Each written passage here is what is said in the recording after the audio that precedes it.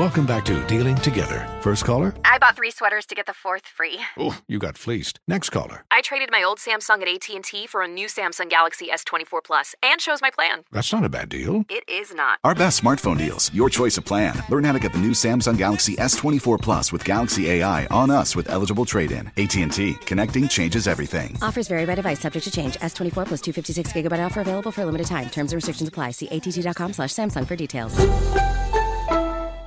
Scarpins Avenue.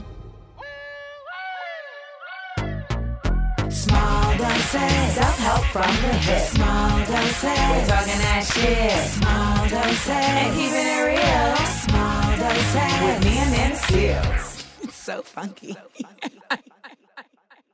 Folks, we are here with another episode of Small Doses, and our Educator series is continuing on. And I'm just very excited about getting to do this because I feel like people love to say all the time, like, teachers are the most underappreciated members of our society. They're the most underpaid, etc. They should be the real celebrities. And I'm like, yeah, you're right. So let me use my platform to really shine the spotlight on some educators that have affected me personally, but that have also just affected me in getting to watch them as they do their thing. So our guest today is someone who I literally just stumbled across on these internets.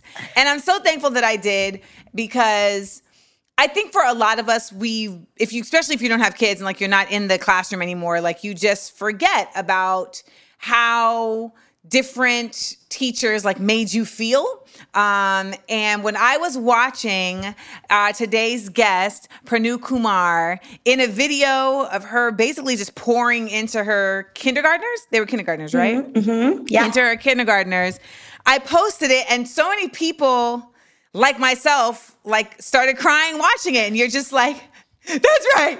You're right. I am awesome. I am great. Also, there are people who say that we can't do this because of the color of our skin. Real talk. They say that we can't do this, that we aren't smart enough, that we aren't good enough. But let me tell you something. Every single one of you are beautiful and smart.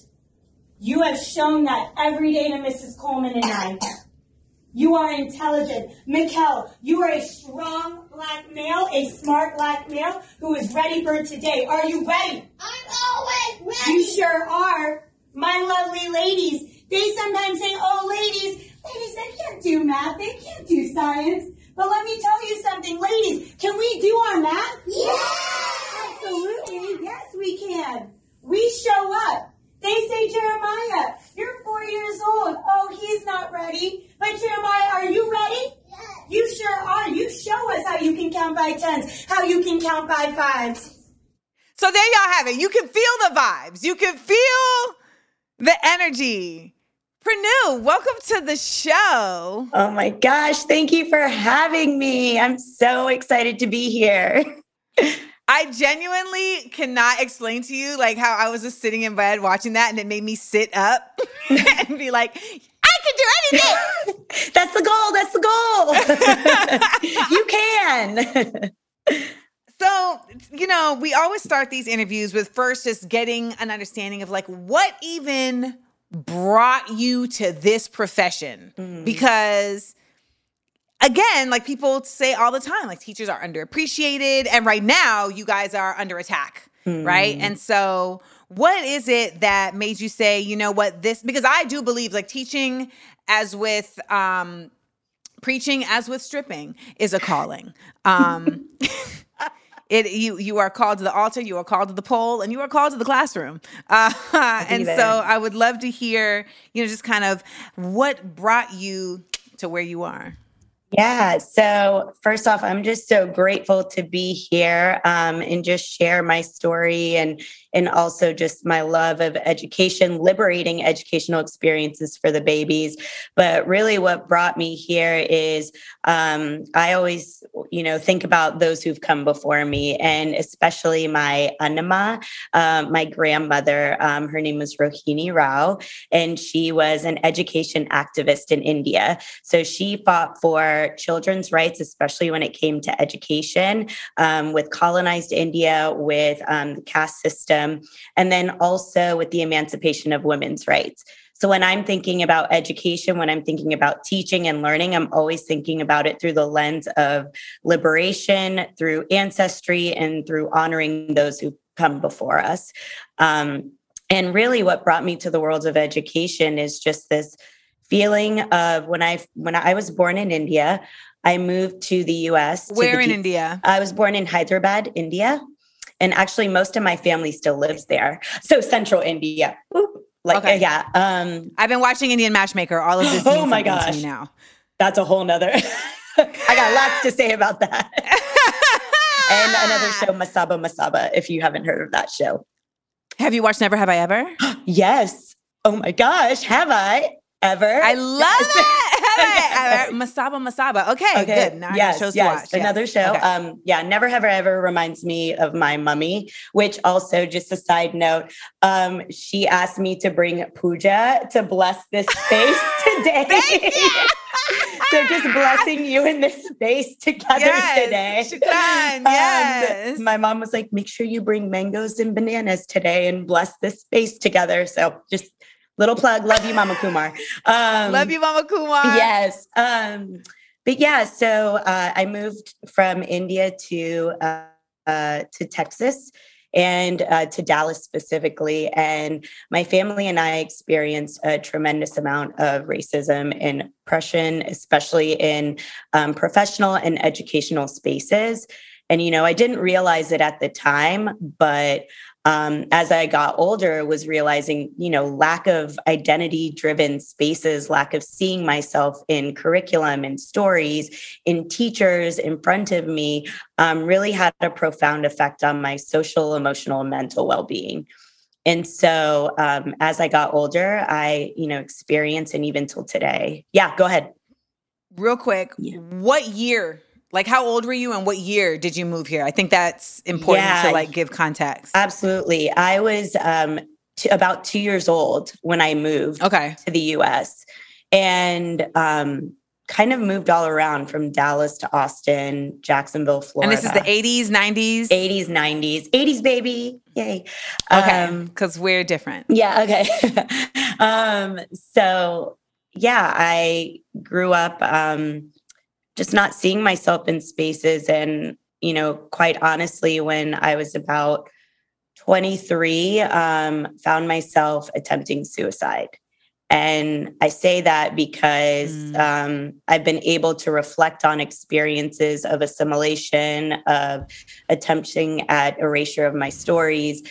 And I actually use that as a tool of empowerment when I'm talking about what it means to feel empowered in your identity and how to take those experiences of trauma and use it as tools of empowerment.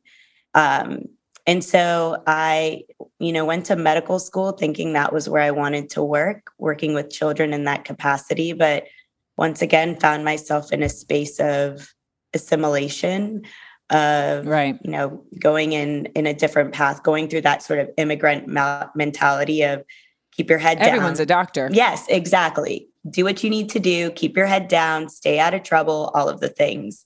And so I moved back home after deciding not to do medical school, started working at Where'd you go to medical school? I went to Ross University. So I did my undergrad at University of Florida and then grad school. Go Gators! Go Gators! Yeah. Okay. I grew up in Orlando. Oh, there you go. Yeah. So everyone went to UF yeah. except for me. Yeah. I was like, I don't think you went to UF. Come on, Gators. Yeah, get it go. Yeah, exactly. Although I have some things to say about Florida right now. So, yeah. Yeah. So I put a pin in that because I was like, oh, she went to UF and, Florida is very specifically like fuck teachers. Yeah, exactly. So that's why I'm like, oh, so much to say. But started working in the nonprofit space around 2009, got laid off. Moved to New York. And that is where I found education and teaching. I was applying for over 250 jobs, was working 4 part-time jobs. And then lo and behold, this Educator Fellowship decided for career changers, hey, we think you could be a teacher. And that really is how I got into the field of education. Wait, back up. Yeah, back I know. up. Okay, I know. first of all, what made you go to New York? So my now husband and we at that time had just started dating. He had gotten a position up there in school. And I was like, let me go try out New York too, since I don't have a job. I'm in Texas. Yeah, right. exactly. Yeah. New York sounds like a it. great choice. Yeah. Yes. So, but, very quickly found out that it's about who you know than what you know, because I was sending my resume out and nobody was taking me except, thank you, Papyrus Card Shop. Papyrus took a chance on me in a couple of other places. And then I got a career changing. And this is like 24, 25? This was 25. Yeah, I was 25. I ask about ages because I feel like regardless of how, like, time has changed, like, certain expectations, but I feel like 24, 25 still consistently is an age where people are like, I have no purpose. Yeah. I don't know what I'm here for. I at 24, 25 had reached the two goals that I had planned for my whole life, which was to get a master's and to be on MTV. So by 24, I had done both those things. It was like, well, what the fuck? What else is there to do? I don't even need to be here no more. And I always say I wasn't suicidal, but I was suicide-ish because it was like, I'm not going to kill myself, but if I don't wake up, it's not that deep. That was the mindset. And one day I literally decided I'm not getting out of bed today. And my homegirl, who is an educator, she is an 11th grade teacher, she texted me out the blue. We don't even talk like that. And she texted me and was like, get up. I was like, how the fuck did you even know that I had decided not to get up today? How? And she was like, something just told me that you need to get up. Oh my gosh. It's so crazy you say that, because that is my one friend. Her name is Aria.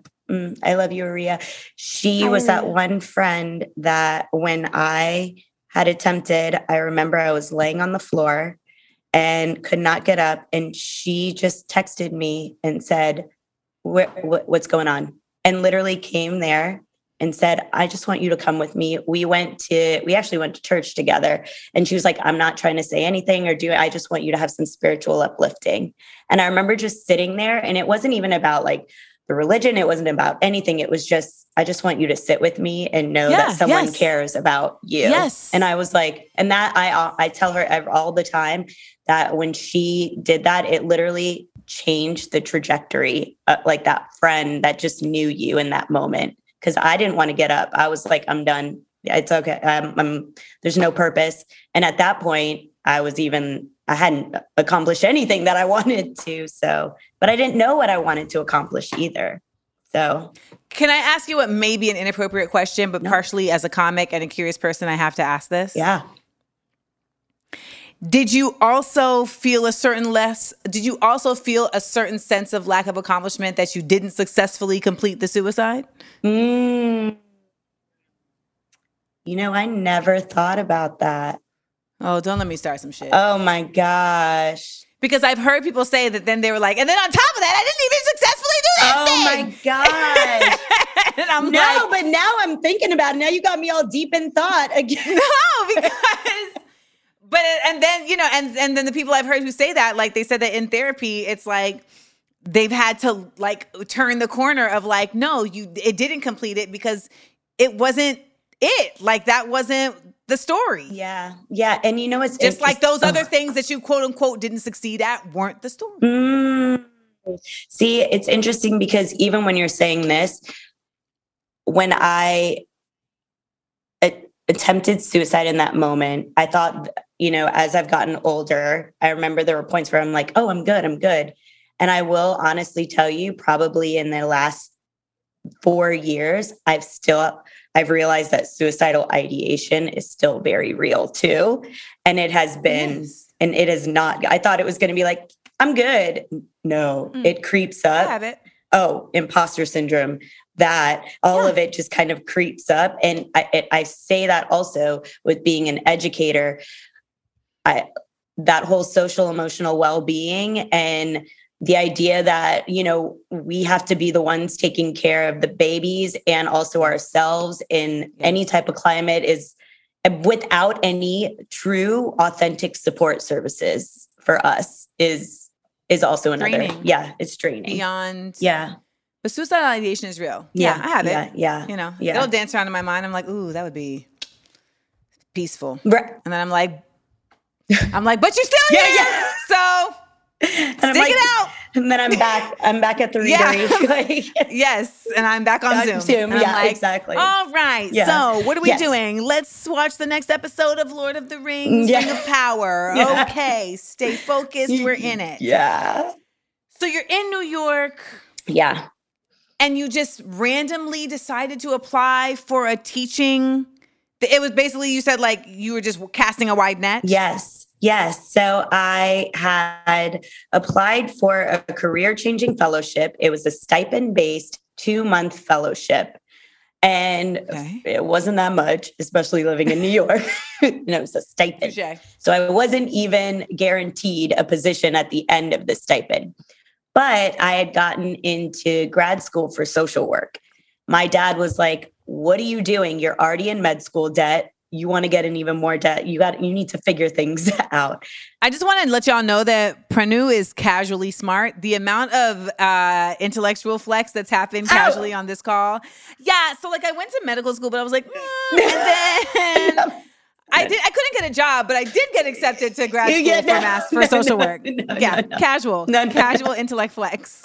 You know what? I'll receive that flower. Thank you. Thank you.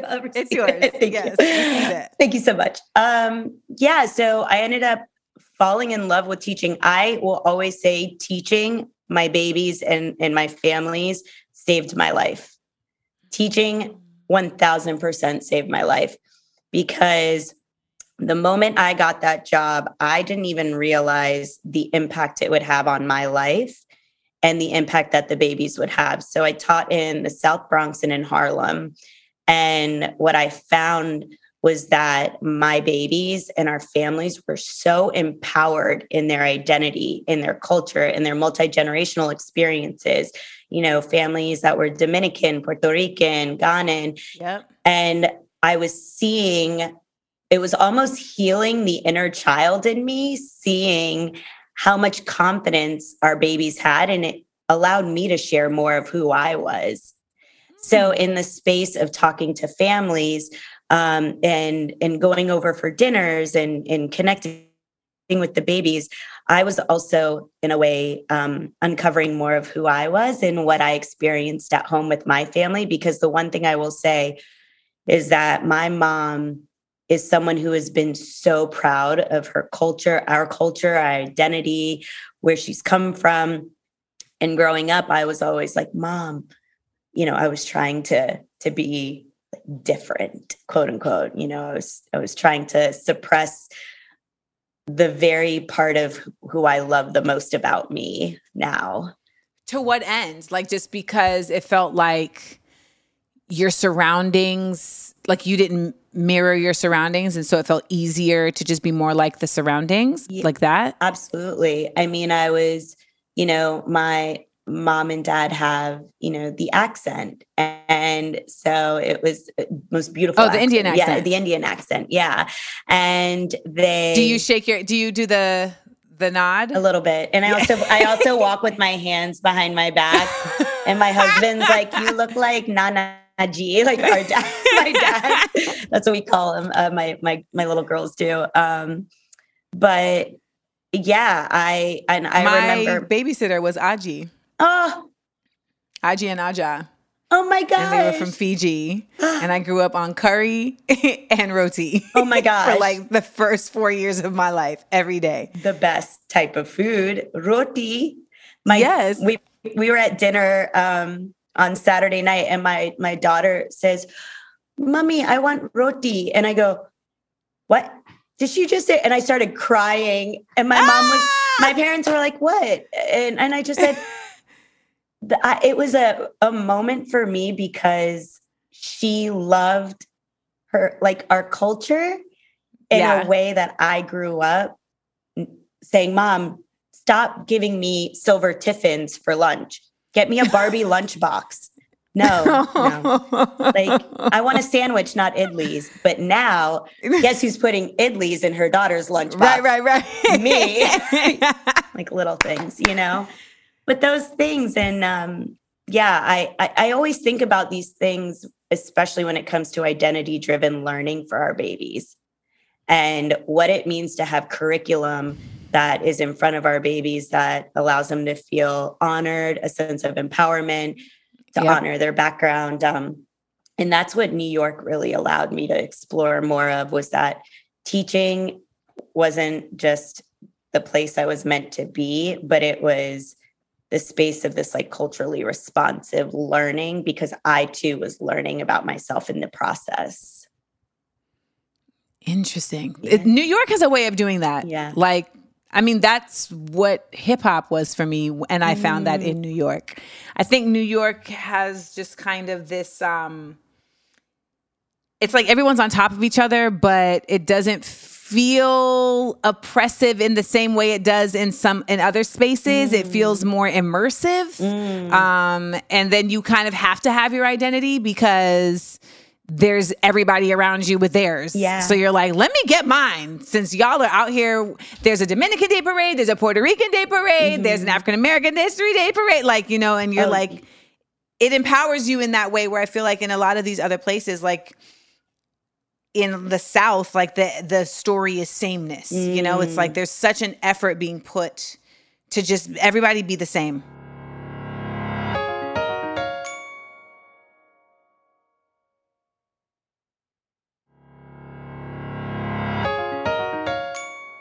So when I was teaching in New York, and then I ended up moving to Seattle, and ended up helping to co-found the first elementary charter in the state of Washington. And this was in a primarily refugee community in Tukwila.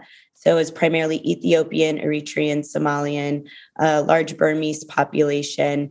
And this was a point where it was like, I was thinking about all of the experiences that my parents had, not being invited to family events, not being communicated to because there was the idea that they didn't speak English, so they wouldn't understand anyways. All of these different little pieces where all of a sudden I was thinking, okay, I have this opportunity to help create a school with the community so that I can right the wrongs of the past of my own family experiences. So then, just to that point of sameness, when I moved to Seattle, it was, how can we ensure that community voice is at the forefront of the educational experience? And that's what it sort of all comes to this place of Rowi's Readery, but it was an opportunity to do what we call project-based learning. So math, science, writing, English, reading, all of it is revolving around the locality of our community. So instead of just learning about farm to table, for example, as a project unit, we're learning about bread around the world. And we're talking about what types of bread does each child eat in their own home, and how do we apply that to every type of subject. We did a project-based learning unit that I wrote called Poets of Color. So the children were learning specifically about poets from their community and seeing how that was a form of activism. Or they were learning about the Black Panther Party and how it was formed in Seattle, the second group, and learning about the 50th anniversary of the Black Panther Party. So they're learning and engaging with content that is relevant to them. And that was one more step for me to understand like how impactful identity-driven learning can be for our babies. But why do you feel like it's so impactful for them? Like, what is it about the identity-driven learning that you feel like kids attach to in a unique way than other styles? Oh my gosh. I think to be able to see yourself in spaces and to also learn the stories of others creates really conscious and aware citizens of our littlest ones. No, No, of yeah. course. Yeah, go ahead. I mean, like, what is it about that type of learning that you feel like kids attach to? Like, is it the relatability that is sparking them? Oh, absolutely. Yeah. I think it definitely has to do with the relatability. I mean, I'm just sitting right now in the readery, in Rowie's readery, and I'm looking at every single book. And I'm remembering a time where a child has come in and has literally pointed to a book and has wanted to read because they see the character that looks exactly like them. Or Wow. I learned about this in school. Well, probably not in Florida, but I learned. Touché. I learned about this. I want to now learn more. Or my friend is from this country. I actually want to learn more about it. Also, the relatability, I think, and that's where literacy is such a huge piece. When you see a child look at a book and want to read it, they also feel a sense of confidence in reading. Because one of the biggest pet peeves that I have is when people say kids don't like to read. No, kids don't like to read when you don't get to know them and get to see what is it that they're interested in reading. Because that's how you build the connection. If a kid sees something that they are interested in, they're going to engage in it. Yeah. If we're doing math, I'm doing a word problem, which is also reading, that ties back to what they're interested in, and then they're engaged in it. So I definitely think it is all about the windows and mirrors of learning and finding that relatability in it. I mean, I feel like so much of the school system has been driven towards whiteness. And then so many of us who do not see ourselves in that are left out of that. And I think there was like a whole conversation around the GED. And like I had a homeboy, I say had, like he passed away. He didn't pass away. We just haven't talked. And, you know, he didn't have to call me first. And that's what's going to have to happen. But he had worked to, he was working to try and rewrite the GED because he was working in prisons. And he was like, you know, a lot of these brothers, it's not that they're not smart. It's just that when you have these GED questions that they can't relate to, you know, it either makes them disinterested or frustrated, or they literally just can't understand. Like if you're referring to bales of hay, like there's no frame of consciousness around that, you know? But if you're referring to bricks of Coke, now he was like, this brother right here that I'm working with who's locked up for bricks of Coke, he can put that together. Like, yeah, that makes complete sense. So he was just like, you know, it's so much of, he was, you know, it's just like always talking about, we went to Columbia together, and it's like you're always talking about like the different ways that racism shows up to get in the way. Go ahead. What were you going to say? No, I have something right here. Go for it. It's just, it's always unique. Like I was telling you earlier that I went to brunch with my first grade teacher, and you know, it's always dope to like get to speak to people from like so far in your past, like a part of your development that you didn't, you know, they have like jewels and like treasures about you that you didn't know. And, you know, Miss Channel, she was just also telling us in general, just about how she said that within the school system, you are, as a teacher, your whole job is to like identify each kid and their needs and like service that and figure out how to service that. And the problem is that like the actual education system doesn't give you the tools you need to actually do that job, which is your job. And my mom was just listening to her, and she was like, you know, I didn't realize you were like evaluating, y'all are evaluating these kids in this way. And she's like, yes. Yes. And to that point, oh my gosh, I have so many thoughts as you were talking. The idea that also this whole trend of the words of social emotional learning curriculum, and people are trying to understand children by using this type of curriculum. But one, a lot of this curriculum has been written by white people who have either never been in the classroom or are not understanding what it means to be culturally responsive when it comes to social emotional learning. So even this idea that we're telling our educators, oh, here's a curriculum, go figure out like how to support children during COVID and during multiple pandemics that are going on. But let's see if you can, identify what's going on with the child. But we're not even using curriculum that is reflective of our students' localities, their experiences, their cultural backgrounds, to help understand who they are. I just keep thinking about, there's an article that I reference and I love so much because it really allowed me to think about social emotional learning. And it's called When SEL is Used as Another Form of Policing. Oh, wow. And so what is social emotional learning though? Yeah. So oh my gosh, there's so many. Well, what's it supposed to be? Yeah. It's just, so social emotional learning is, I would say not even just like a lot of people think of it as a boxed curriculum that is supposed to help providing children with tools and resources on how to regulate their emotions, on how to approach different types of situations, challenges, you name it. Teaching them how to be passive aggressive. Yeah, I feel like that. Yeah. However, what it's actually doing is suppressing the very emotions that our children are having.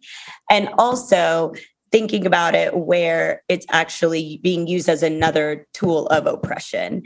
And so when you were talking about, teachers having to go through the process of evaluating children and really understand them, oftentimes what I also see is this reference to a social emotional learning curriculum that is not reflective of our children and therefore giving us false information about our children too.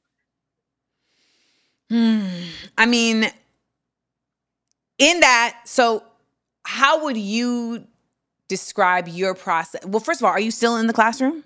So here's the interesting part.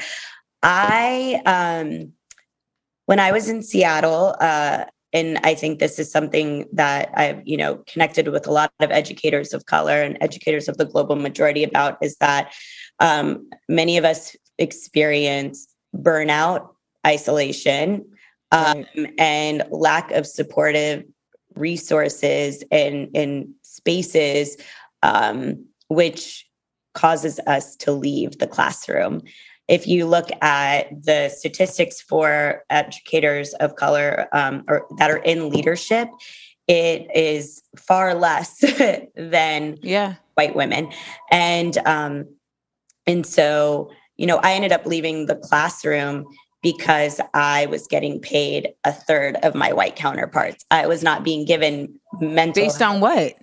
Well, I was teaching, I was coaching leadership, I was coaching the principal, I was writing the curriculum, I was doing all the things, and was not getting paid what I deserved. So I ended up leaving and started an education consulting company, really focused around representation and retention of women of color in ed leadership. But what I found even in that space of consulting was that people want to use DEIA as a statement, as a pick and choose, as, we want you, but we don't want you to write and say everything that'll get messy and shake up things. So I ended up deciding I'm done with this. I'm going to open up my own space, which is Rohi's Readery, where I get to teach exactly what I want. I get to consult exactly what I want. I get to talk about exactly what I want. And if you decide to pick and choose, then I'm not the person for you, kind of thing. And that's where this where's Rohi's Readery located? So Rohi's Readery is located in downtown West Palm Beach, Florida. That's where it needs to be right now. That is where it needs to be right now. Yeah. And so do you do classes in that space? Like, how does the space function? Yeah, so it is what I call a social justice driven children's bookstore and learning center. So every single book in here is reflective of historically marginalized communities. So Black, Indigenous, Latina, Pacific Islander, Arab, Asian, the LGBTQIA plus population, the neurodiverse and disability population. And then the authors and illustrators are also reflective of the stories being told. Because if you look at the statistics, one, diversity in children's literature is already whack. It's completely, there's skewed. Yeah. And, but then if you look at the number of authors and illustrators that are reflective of the stories being told, it is far less.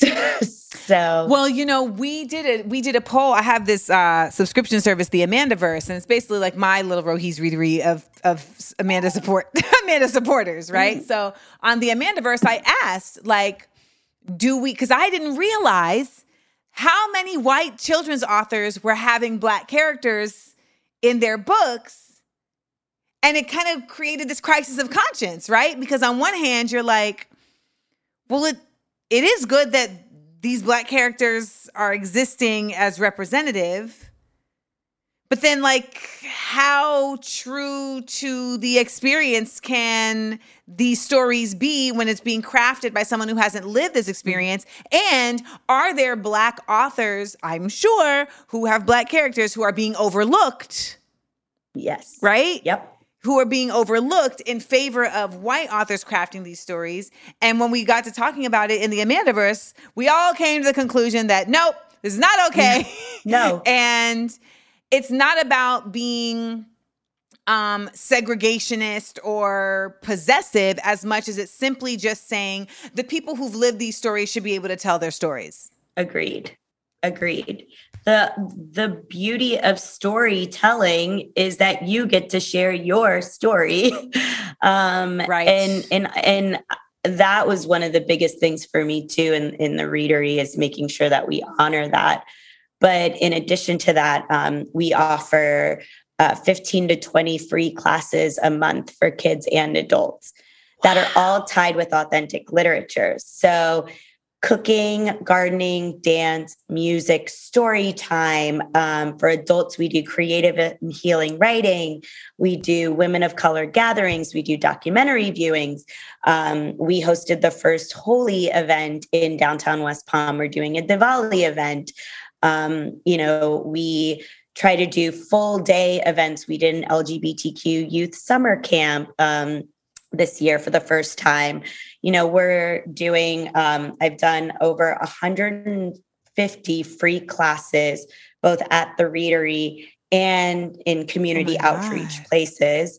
And then what's also been great about Rohi's Readery is that I've been able to extend the learning beyond classrooms and educational spaces. So, for example, hotels and in game rooms and other spaces have been coming and saying, we want to diversify our library. We want to have a library in the game room. We want to have the educational programming at our space down to the menu, the activities, the whatever it is, the art, the everything representative of our communities. So it's been really exciting to see people thinking about inclusive literature beyond a bookstore, because that's not what I want people to see this as. I want them to see this as a space for accessibility. Yeah. So we have like a bookmaking space for kids to make their own books. We have a stage for storytellers because we want kids to know that your story is also awesome. Literacy based. So do you do anything online? Yes. So we do virtual bedtime stories. I have started doing, I work with a hotel, Lake Nona Wave in Orlando, actually, and did a diverse and inclusive virtual bedtime story series that kids can access for free to tell the stories of our communities. Yay! Oh my so if you want to read a story with me, yay! If you want me to come read a story. This is so dope. Yeah. I really feel like I hope you can franchise this. Oh, would love that. I hope. I mean, like, I don't All even business. know. I feel like I should connect you with Arlen Hamilton, and maybe she's a dope, like, venture capitalist who was on the show here. And she invests in people just like yourself. She was homeless for like 2 years, living in like the San Francisco airport at one point, as she pursued this dream of being a venture capitalist. And the episode she did with us was side effects of being underestimated, because everybody kept looking at her like, you ain't gonna do it. And she was able to convince this one lady to give her $20,000. And she was able to flip that 20. And now she has like a multi-million-dollar hedge fund.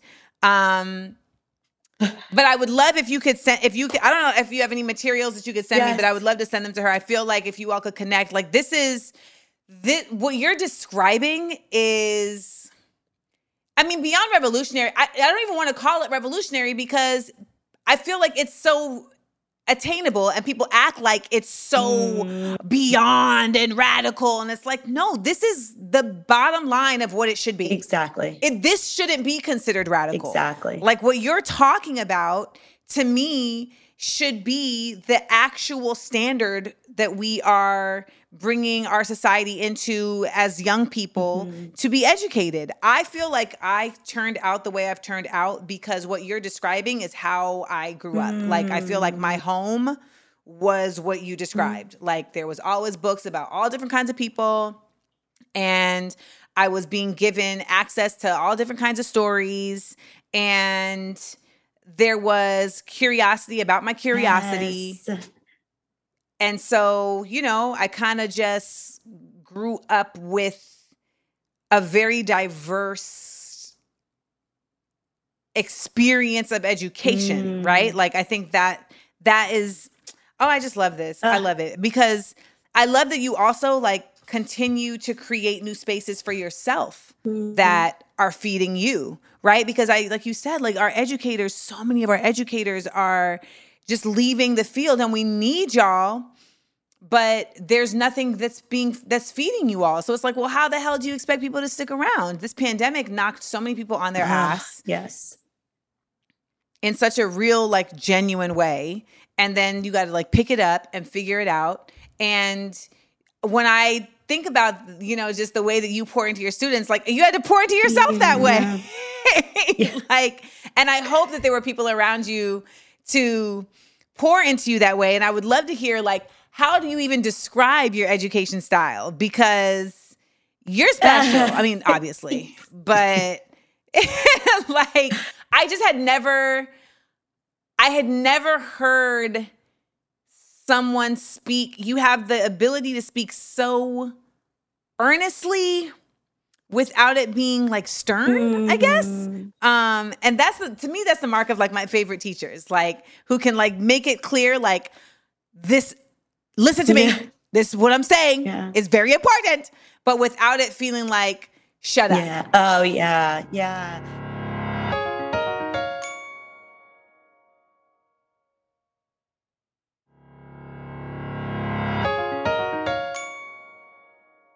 I have had the honor of being in the presence of the babies that I've taught and have grown with. Like, I cannot say enough. Like, there is an entire wall right here of pictures of my babies, like the babies, because I look at them every day and I'm just like, thank you for the opportunity to grow with you. But also, I want you to know that you are loved, you are valued, you belong, you matter, you are strong, you have greatness. And I know that I am only cultivating more what their first teachers have done, their caregivers. But when they're in school, we know that schools were not traditionally created for people of color. And so, if they're not in, if I'm not in the classroom with them or they're somewhere else, like, I always want them to know that you matter. Like, I love you, you matter. There is someone rooting for you, someone always there for you. But I also need you to know that the world is not all rainbows and roses and all the things. Like I also want to, one thing I remember, that I went to when I was in Seattle, activist Erica Huggins, I love her. She was like, please tell me all the things. I asked her this question. I said, how do I ensure that my babies will always feel a sense of belonging in my classroom? How will I let them know? And she said, the babies, no matter what age, are never too young to know the truth. So that was what I was going to ask, right? Yeah. Because I think there's some people who it's like, oh, I don't want our kids to know the type of world they're in because it's too much pressure on them or it's scary. I think that it's the way that you present the information. When you are authentic and honest and you use it to empower, to be a tool of empowerment. That's what I'm always looking to tell the babies. If I'm telling you the honest truth about the world, I'm telling you this because I want you to also know that there's a way to overcome it. There's a way to move around it. Like, that's why Rohi's Readery is here, because I was so tired of, you can't fix the system. How do you work around it? Like, there are opportunities, there are ways to navigate this world. But I think that if I had known that earlier when I was little, I don't regret anything, but I know that it would have maybe shifted the way that I perceive the world, because I would have had at least some type of tool to understand how to engage with the challenges that came about when I was getting old, when I was older, even in college. Like, I was just struggled. No, that's real. Yeah. Well, that's real, because it feels like it's like a Mack truck hitting you. Mm-hmm. It's like, okay, from all sides. And when you're getting the whackness only from the whackness and you're not receiving the empowerment from like the people who love you, I guess what I'm saying is, like, you can get love from the people who love you, but you also have to get strength from them. And it's hard for someone to give you strength to fight something that they're not admitting exists. Yes. Yes. Does that make sense? Yes. Like, yes. Like we can't defeat Voldemort if we're not acknowledging that Voldemort is back. Yes. Like, what? Yes. Like, I have this wand, and it's like, okay, I'm doing things with the wand, but like, and I think that's something that there's so many people like miss the mark on that. And I feel like these kids are also more advanced than us. Yeah. Like, they have access to just a lot more earlier on. Yep. And even just like the concepts that I see in their movies, like when I was growing up, like, death wasn't like a real thing in kids' movies. Yeah. It was kind of like oh yeah, that's like, this person just disappeared. Yeah. Now they're like, they died. You watch them die. Let's talk about it, Encanto. Oh my God. Like, right? Coco. Yeah, exactly. Like, all the things. He literally went to hell. Like, not hell, but he went to the land of the dead. And then and then you find out, wait, you can die a second death? Yeah. Like, so wait, people die and then they die again? Like, right. What? Oh my gosh. Remember me. Yeah. Oh no. You saying that reminds me of something I just always think in my mind. And it is being seen and heard is so close to being loved that the two are indistinguishable. Like, you can tell me you love me, you love me, you love me, you love me. But if you are not seeing me for my experiences, if you are not hearing me for my experiences, then like, because I've lost a lot of friends because of literally going through this with my aunt right now. Oh my gosh. I'm like, you're not seeing me. You're not hearing me. So I can't really rock with you right now. Like, and that's like, I need those aspects. Right. And so that's when you were talking about like even teacher training, right? Like 70, if not more % of our educators are white females in an ever-growing multicultural population in the US. Yeah. And, we're saying no DEI training, no type of culturally responsive training, or at least in Florida. And I'm thinking, okay, a teacher can tell me, I love you. But if you are not taking the time to understand who I am, my experiences, my cultural background, not even putting a book in front of me, unless it's like what I experienced, which was Mahatma Gandhi. We are more than Mahatma Gandhi. Like, thank you for what, I know, right? Yes. Like, but the ability for someone to really see you and know you and understand you is so much more to me than someone telling me they love me, like just saying the words, I love you. Yeah.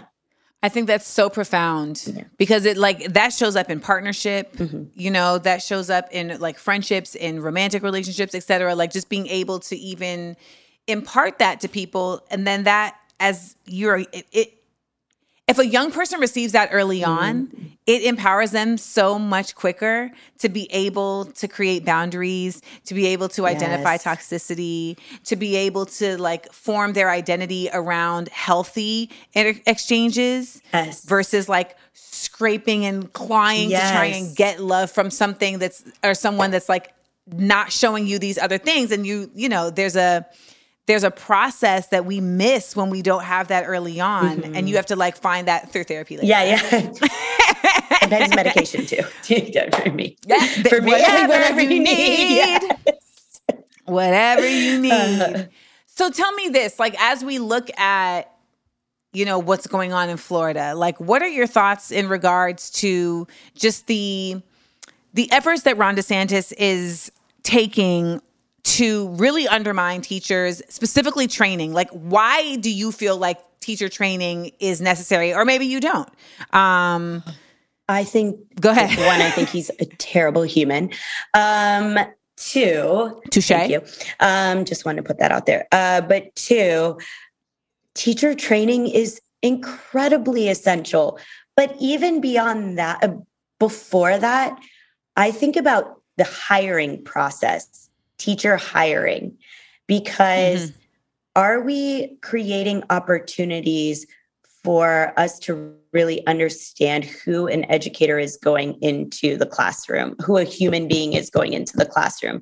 Because I also believe that there are so many other things that can allow for a great educator. And the reason I say this is because I worked with an amazing organization called Future Leaders Incubator based out of Brooklyn. And I was doing consulting with them, and we were working around an educator pipeline for those who have taken a non-traditional path into wanting to go into education. So you may have not gotten your master's in education, but you got a bachelor's in education or whatever it is, or it took you 6 years to complete your degree. Or you were working multiple jobs. We're looking at what are the life experiences in addition to that. So I think it's a culmination. It's thinking about the hiring process. I think it's about looking at who is from the community and how do we ensure that our people who are from the community are in front of our babies. I think it's thinking about really just culturally responsive. I keep saying that, but really understanding what quality teacher training looks like. So it's first thinking about what's the history of our community? What is the history of education in our community? Where are kids from? And then going into, what does it mean to be curiosity led when it comes to, working with children? Thinking about, once again, social emotional learning and how to embed that in every single part of our day versus thinking of it from a box curriculum like earlier. I think teacher training is so essential because we need to know the adults that are in front of our babies. I think just saying that you can take a 6-week, not even course. Nothing. Right. Yeah. Just like a course, a seminar per se. And now you're good to go. Right. And because you were a veteran. Yeah. which I'm just like, how does that, what does that have to do with this? Right? And also, what is it that qualifies that to be in front of our babies who are already experiencing so much right now, which I'm sure as a veteran you have too.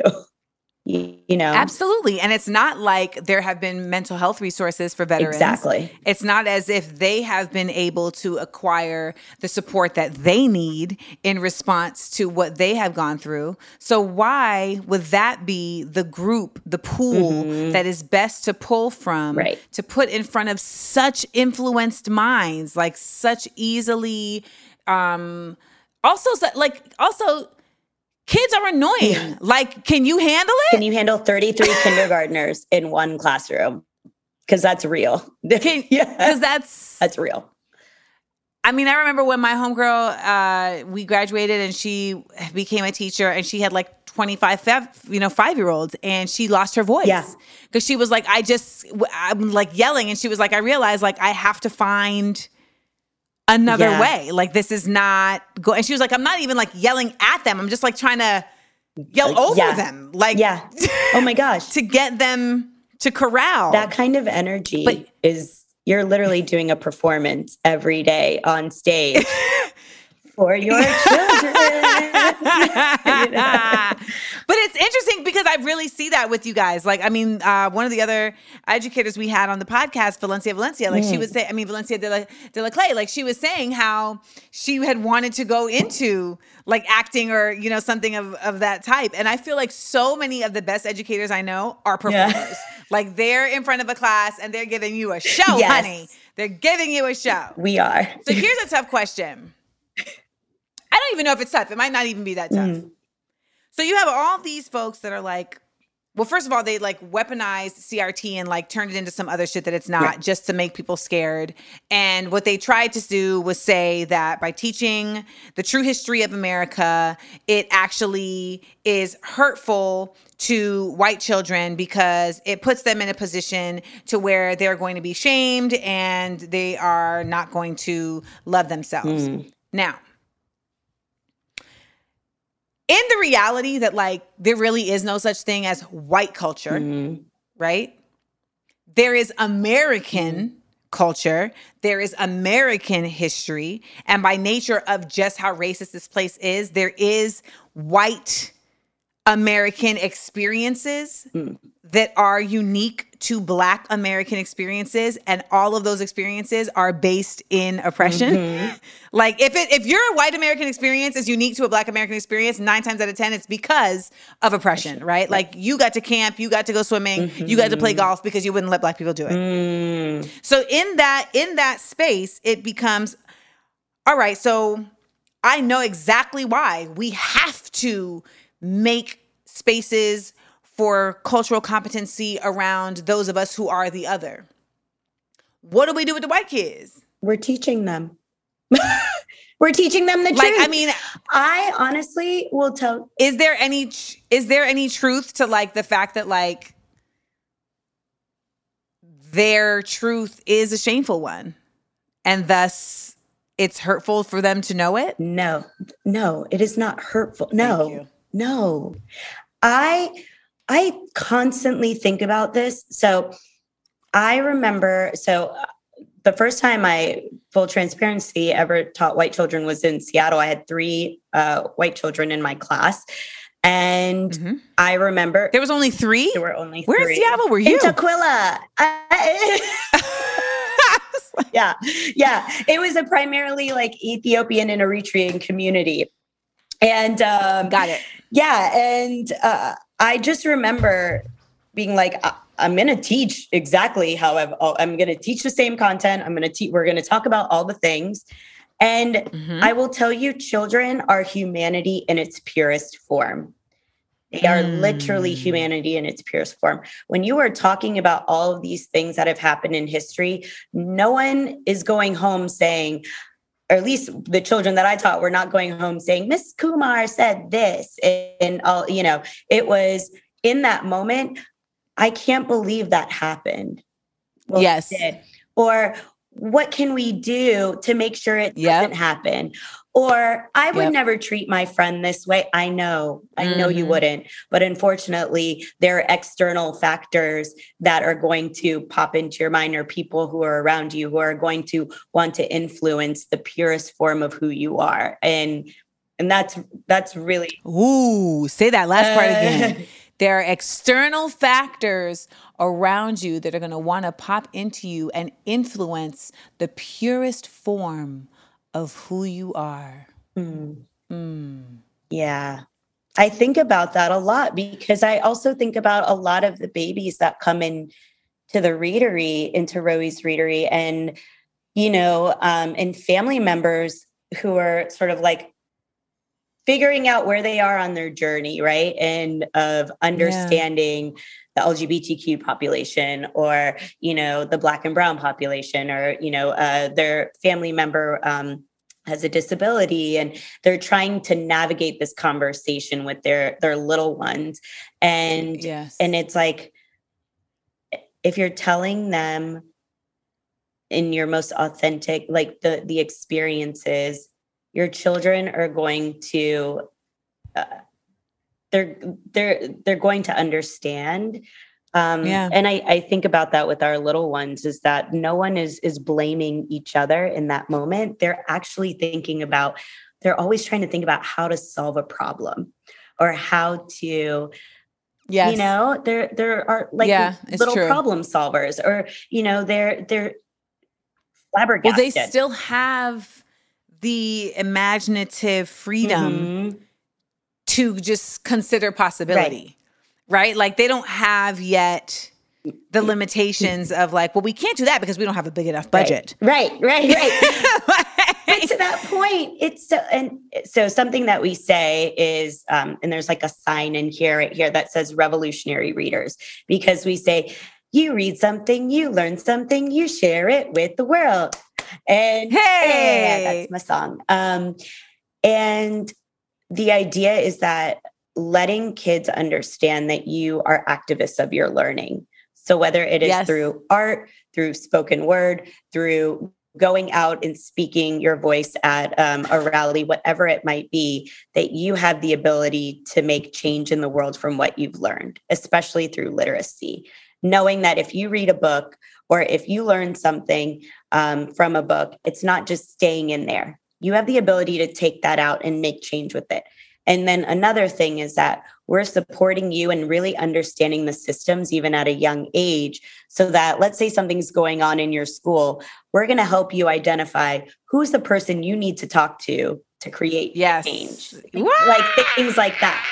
So we're trying to practicality at a young age, so that they're not like how I was when I was thinking, I have this great idea when I'm little, but nowhere to go with. I mean, I think, is that executive function? I just learned about executive function. Like, that's like part of that, right? Just being able to have the idea and take it from A to B, and know the steps, or at least know that there are steps that you need to learn, right? And being able to feel empowered enough to say, let me find out what those steps are. Right. I mean, I think it's so exciting to get to hear just what you're embarking on, and how you're continuously creating more and more space and pushing the perimeters of what learning really is, because we're in the middle of a very big, we're in the middle of a crisis. We're in the middle of a dystopian shift. And I continuously say that education is the key to our liberation. And when we just consistently see the efforts that are being made to silence, it lets you know that we have to be even louder and clearer and sharper and more intentional. So kudos to you for doing all of that with Rohi's Readery and with the content that you're sharing. Where can people follow you on Instagram? Yeah, you can follow at Rohi's Readery. So ROHISREADERY on Instagram. And then I have a website, www.rohisreadery.com. And before we go, what, if any words of wisdom would you give to parents of of young children who are looking for books for their child to read? What's like a guidance? Like, what's a guide? Oh my gosh. I really get so nervous when it comes to like parent advice because I don't know what I'm doing half the time. But I mean, you're a reader. Yeah, no, you're right. If a parent comes in and says, "Oh my goodness, Pranoo, I'm here with my child. We are looking for," he's a second grader. Go ahead. I see your brain is working. I always tell whenever the babies come in, no matter what age they are, I tell, and the caregiver is asking, what book do you think would be good for my kindergartner or something? I always say, let them lead. Let them lead the way.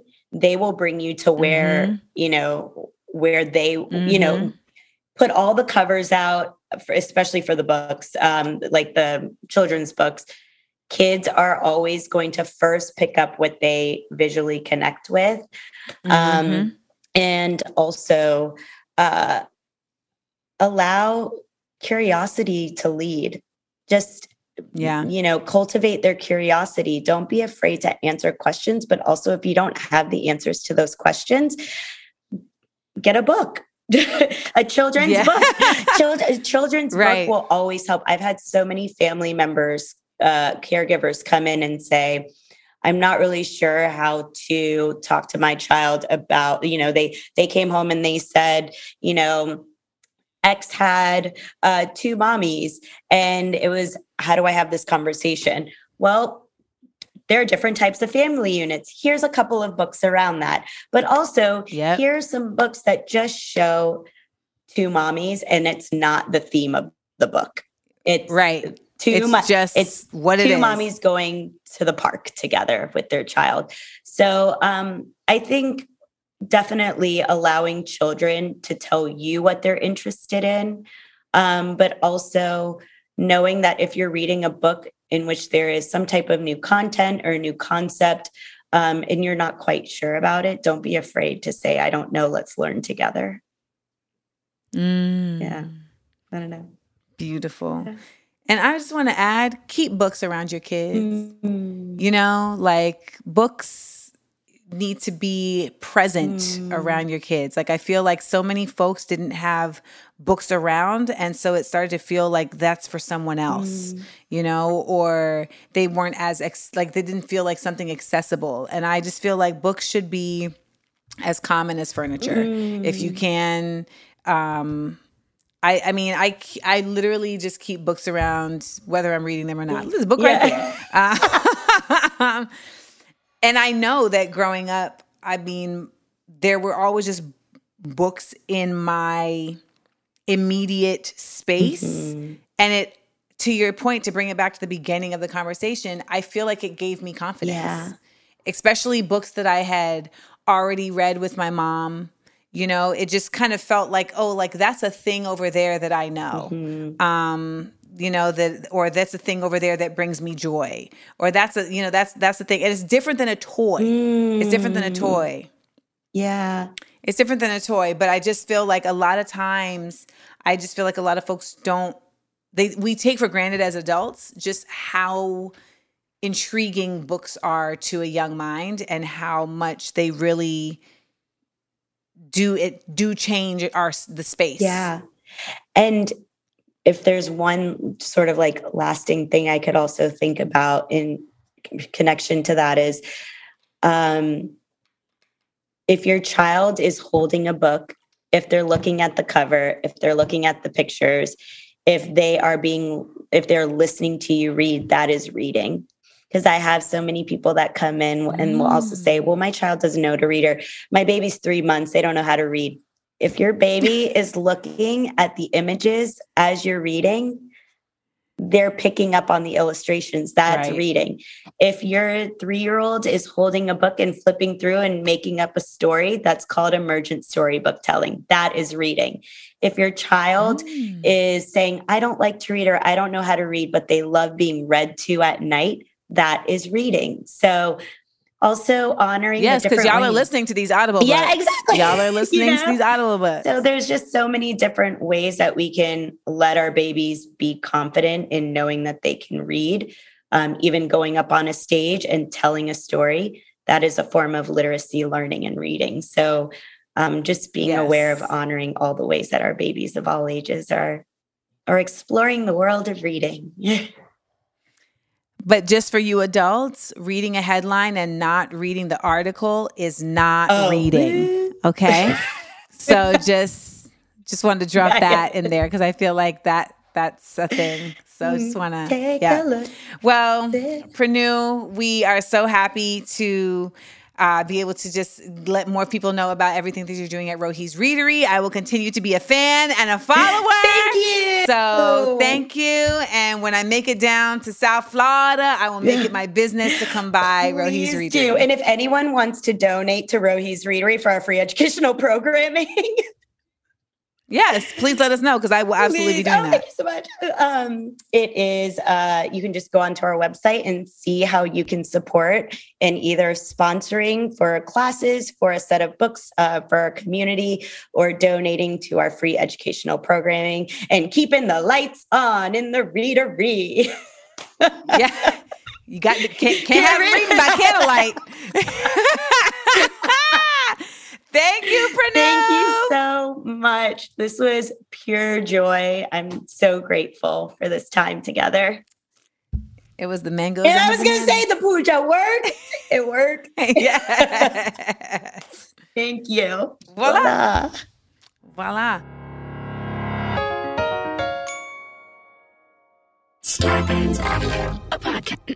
A podcast network.